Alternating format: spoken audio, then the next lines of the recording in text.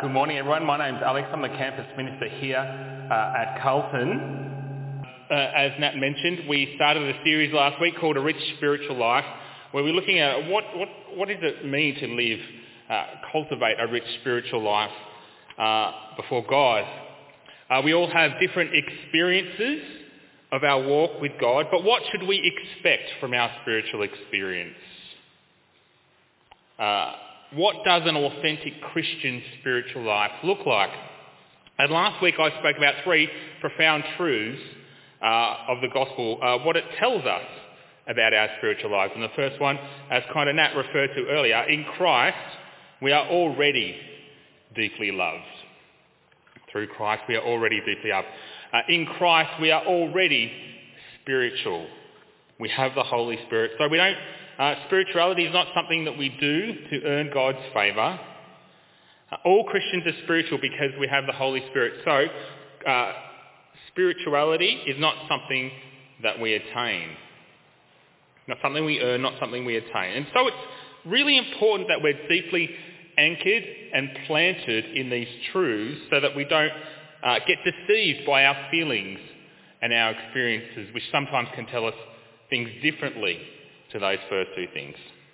And third, Christian spirituality is less about specific practices or tangible emotional experiences, but it's primarily about conformity to the Lord Jesus Christ. That's the goal of the Spirit's work in us, to make us more like Jesus. And that conformity to Christ is very practical. It's more about letting God's word shape your character and your convictions and your concerns than getting through the Bible in a year. It's more about cultivating prayerfulness than making sure you get up at 5 a.m. to pray. It's more about actually living out what Jesus teaches than knowing all the answers to the tricky Bible questions. It's more about being kind and gentle and generous and maximising moments of intense feelings towards God. It's about conforming to the image of Jesus as we move through each day, each week, each year, in every part of our lives. And so last week I encouraged us to grow in conformity to Christ consciously by practicing some spiritual disciplines to help us grow in the fruit of the Spirit. As Natalie said, she was cultivating thankfulness. I wonder if you remembered to do that this week. Have we got any brave people out there that want to share how they might have cultivated some of those spiritual disciplines this week? I did say something in the midweek news that I was going to do this, so that's fine. You have time this week to do it. So maybe, if you didn't do it this week, maybe consciously reflect on an area of your life that you might grow in godliness and do something specific about it. Well, today we're looking at the central role of God's Word, the role that it plays in cultivating a rich spiritual life, the key role it plays in conforming us to the Lord Jesus Christ. And so today's time is really about two things. Firstly, it's reflecting on how God shapes us through His Word and by His Spirit. And two, it's about taking practical steps on how we can be shaped by God's Word from day to day. So let's begin now by turning to Colossians 1. Make sure you've got your news sheet with you. There's a couple of things in there that are helpful. All the things that Nat talked about with the notices, but also on the inside there's an outline of where we're going today. You might find it helpful to write some notes, but also we have the readings there as well. Now, as we turn to Colossians 1, I want to just notice a couple of things, and it should be up on the screen as well. Firstly, notice what Paul prays for the Colossians.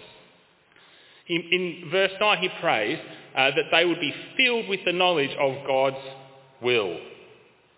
And the reason that he prays for this is because it's through that knowledge of God's will that the Colossians will live lives worthy of the Lord Jesus Christ, lives that bear the fruit of the Spirit in every good work. So he's praying for knowledge of God's will so their lives may bear spiritual fruit. And how will that knowledge of God come? How will it come? Well, it comes through his word.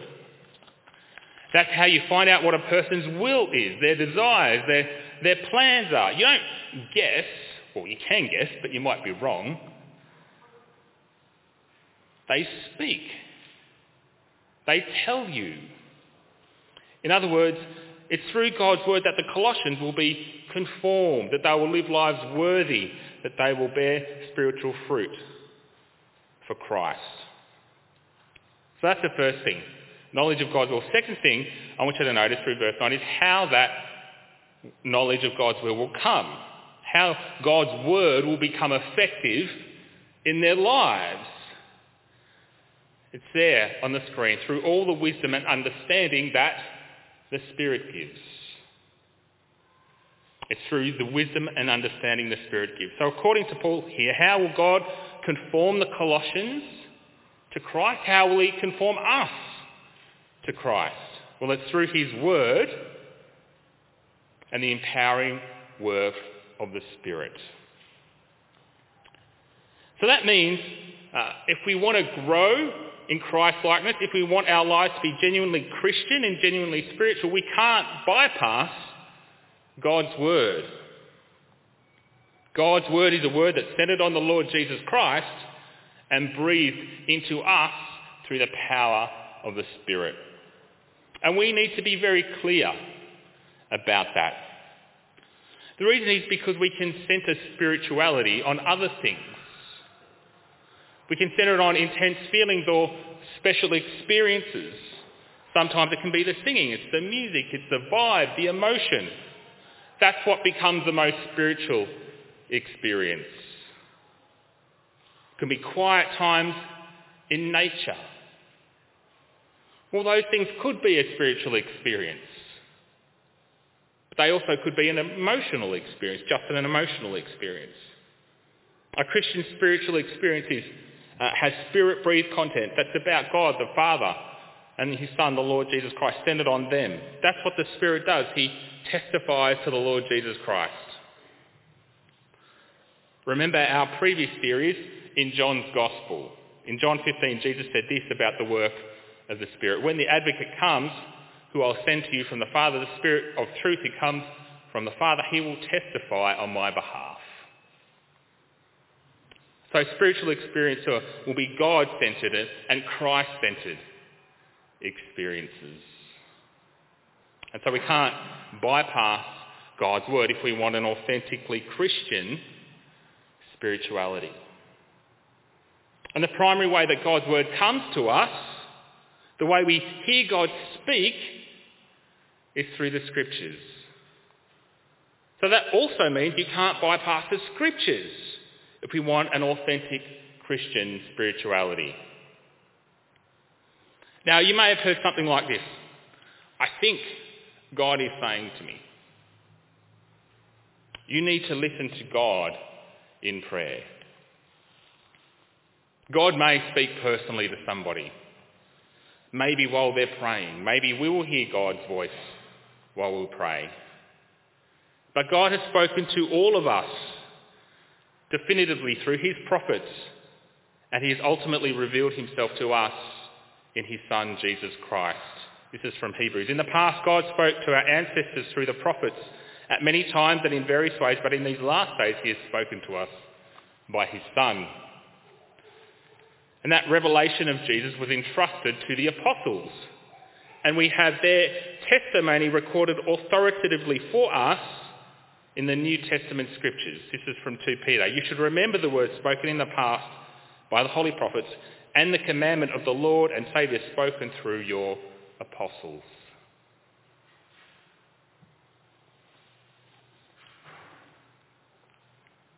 So God's word is key to genuine Christian spirituality. And since the scriptures are the written word of God, they are key to spiritual growth in our conformity to Christ. All scripture is God-breathed, says Paul to Timothy, and is useful for teaching, rebuking, correcting, and training in righteousness, that the servant of God may become thoroughly equipped for every good work. Do you want to hear God speak? Do you want to be conformed to Christ? Do you want a rich spiritual life? Well, you need to immerse yourself in the Bible. Well, not a particularly sexy conclusion, is it? Immerse yourself in the Bible. But the reality is, if we want to hear God speak to us, we don't need to do a course on discerning God's voice. God has spoken, and he's speaking his Spirit-breathed words to us, right here. Of course, that doesn't mean God won't speak directly to you. He may give you a vision like he did Isaiah, and you might fall down wondering if you're going to die. He may do that, but he doesn't promise it. And so to live your life expecting or craving something from God that he doesn't promise just really sets you up for a fall.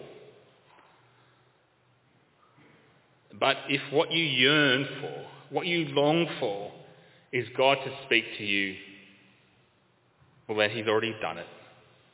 He's done it in the Scriptures. Brothers and sisters, God's word is powerful, it's effective, and it's key for our spiritual growth. It creates, it judges, it destroys. From 2 Peter, by God's word the heavens came into being and the earth was formed out of water and by water. By the same word the present heavens and earth are reserved for fire, being kept for the day of judgment and destruction of the ungodly. It's a powerful word. It pierces hearts and souls. From Hebrews, for the word of God is alive and active, sharper than any double-edged sword. It penetrates, even dividing soul and spirit, joints and marrow. It judges the thoughts and attitudes of the heart. It unfailingly accomplishes God's purposes.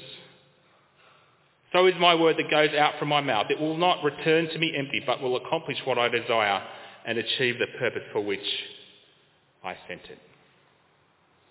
God's word is powerful and effective, and it's what gives spiritual growth in Christ from beginning to end. It gives us new birth. From James, he chose to give us birth through the word of truth. It sustains his people. Jesus answered in Matthew, it is written, man shall not live on bread alone, but on every word that comes out of the mouth of God. The Christian life is about continuing in Jesus' word. To the Jews who had believed him, Jesus said, if you hold to my teaching, you really are my disciples.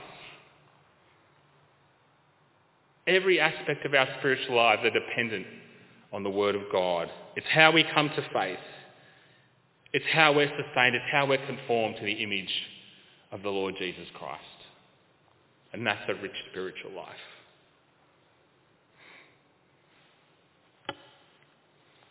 Well, how much would you pay to have God speak to you?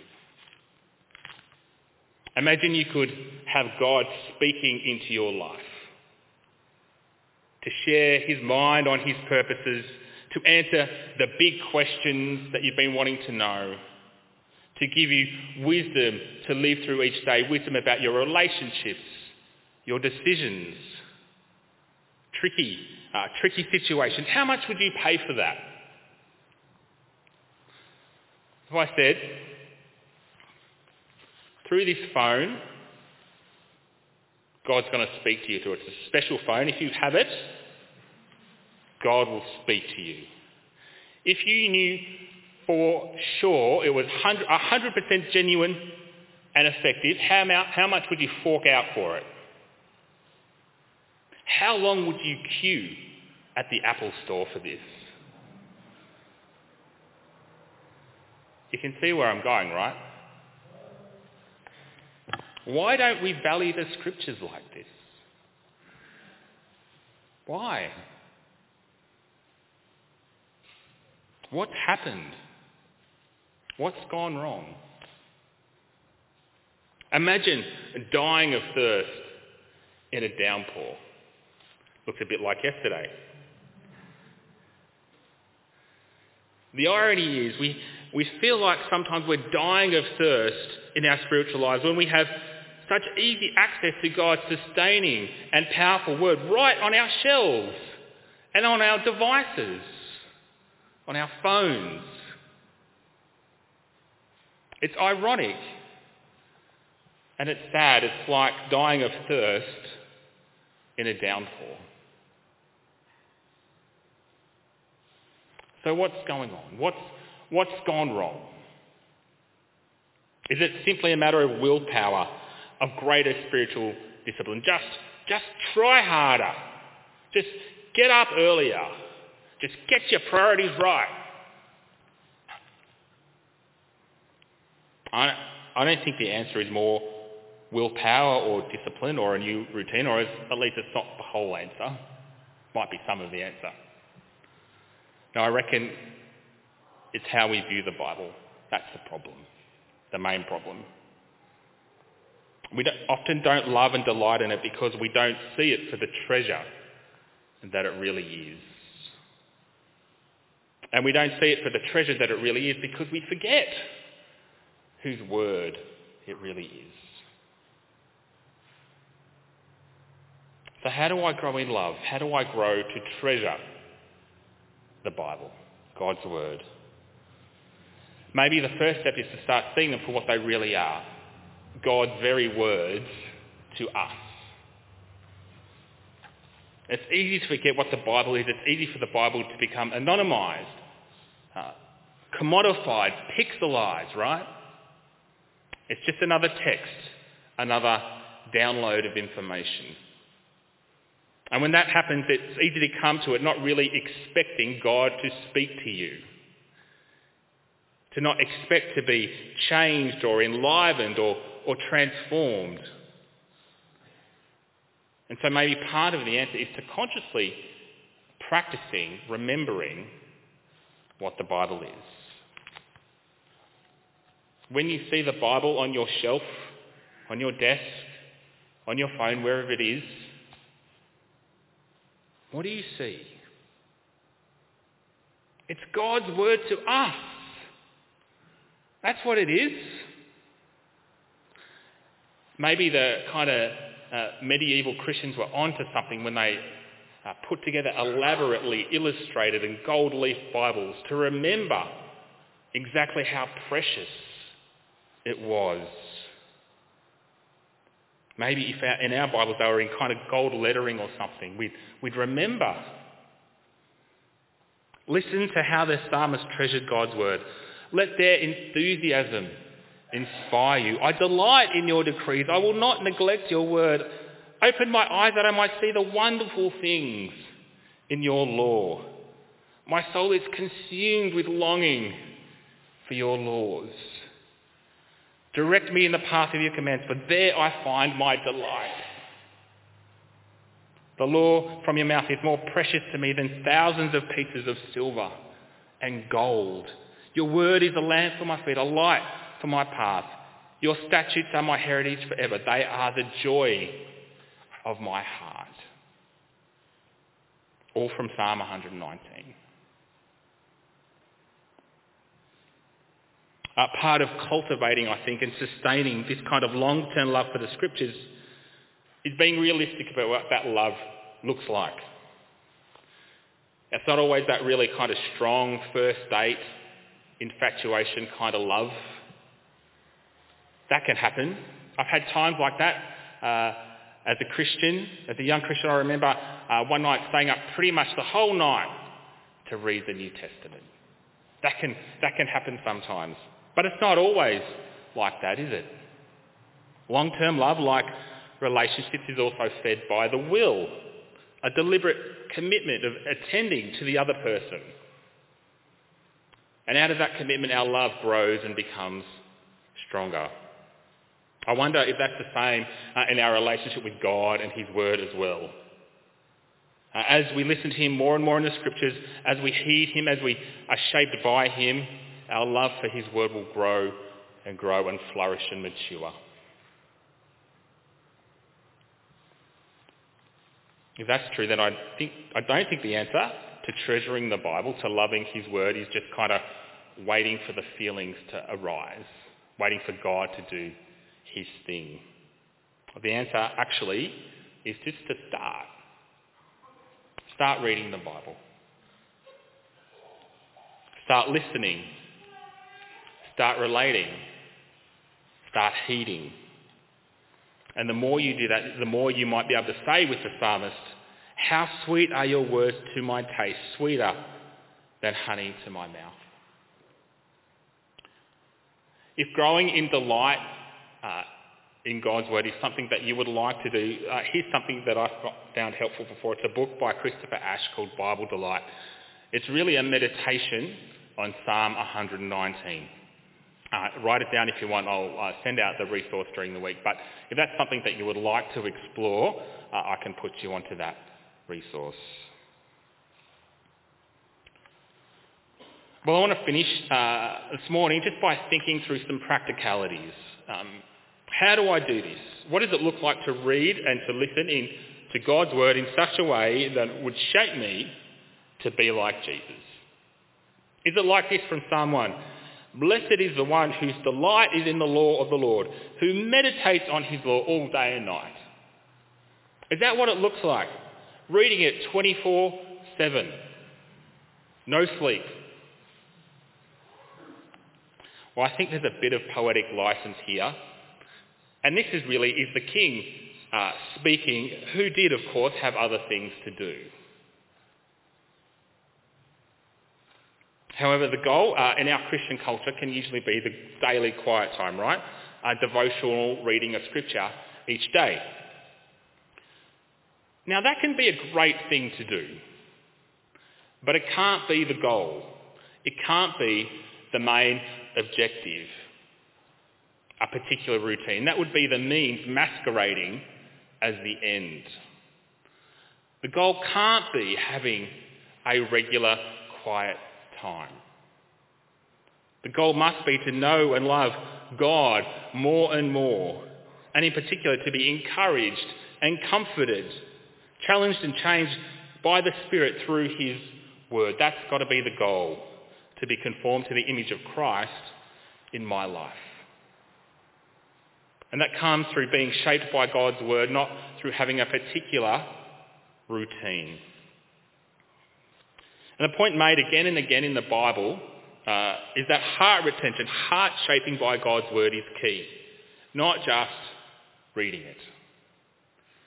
Because we can read something, right? We can read the Bible without really retaining it, can't we? Just kind of skipping over it. It's possible to read a large section of Scripture each day and not really be changed at all. Our lives are full of lots of things, activity, information, worries, concerns. It's easy for God's word really just to be swept away. And so the way the Bible talks about how this shaping process works is not through just reading, but through meditation. That's what Psalm 1 says, meditating on God's word. And Psalm 119 actually mentions this meditation 7 times in it. "Oh, how I love your law. I meditated on it all day long." What is this idea of meditation? Well, it's not really an emptying of the mind as kind of we might understand it. It's a filling of the mind, actually. God's word. It involves reflection and pondering, mulling, dwelling, repeating, ruminating, reciting, contemplating. You can see I use my synonyms on my Microsoft Word document. All so that God's word would soak in deep to us, shaping, transforming, renovating our heart, our mind, and our soul. That's what I think the psalmist really means.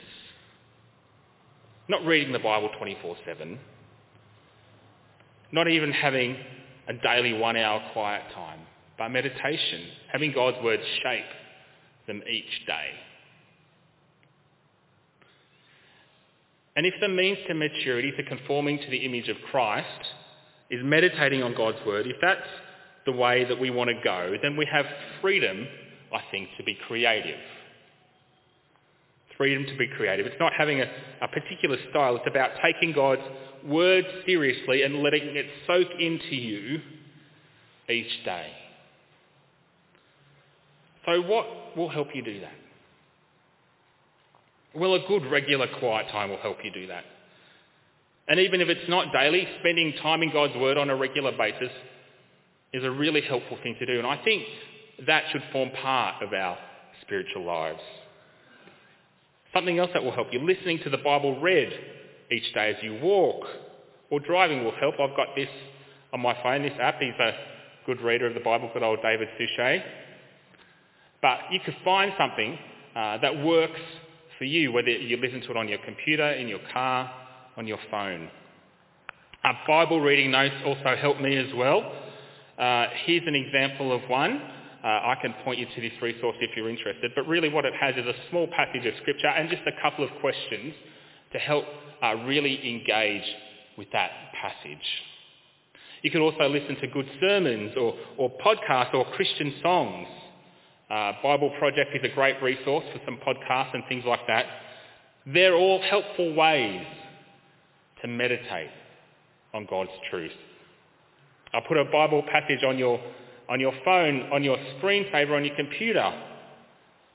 Put them around the house, on the doors of your bedroom, on your fridge, bathroom, study, office, kitchen. Tastefully, of course. Read it by yourself. Read it with others. Talk about it with others. Make sure you're regular at church. It'd be great to chat about what you heard, what we heard afterwards over morning tea. You could join one of our Connect groups where we gather together, and one of the things we do in our small groups is to discuss God's word. Join morning prayer on Zoom, another great way to have God's word soak into you. Do it in a visible way as we share the Lord's Supper. There's an article that will come up on the screen by our own Peter Adam, who's going to come up to pray, which really talks more about this idea of meditating on God's word. And you can look it up, Google Peter Adam meditation on scriptures, press return, and you'll find it. The point is to embrace God's word, to soak in it, to meditate, to choose, to delight in it. Let it shape and mould you each day so that through it, by the empowering work of the Holy Spirit, you would be conformed to the Lord Jesus Christ.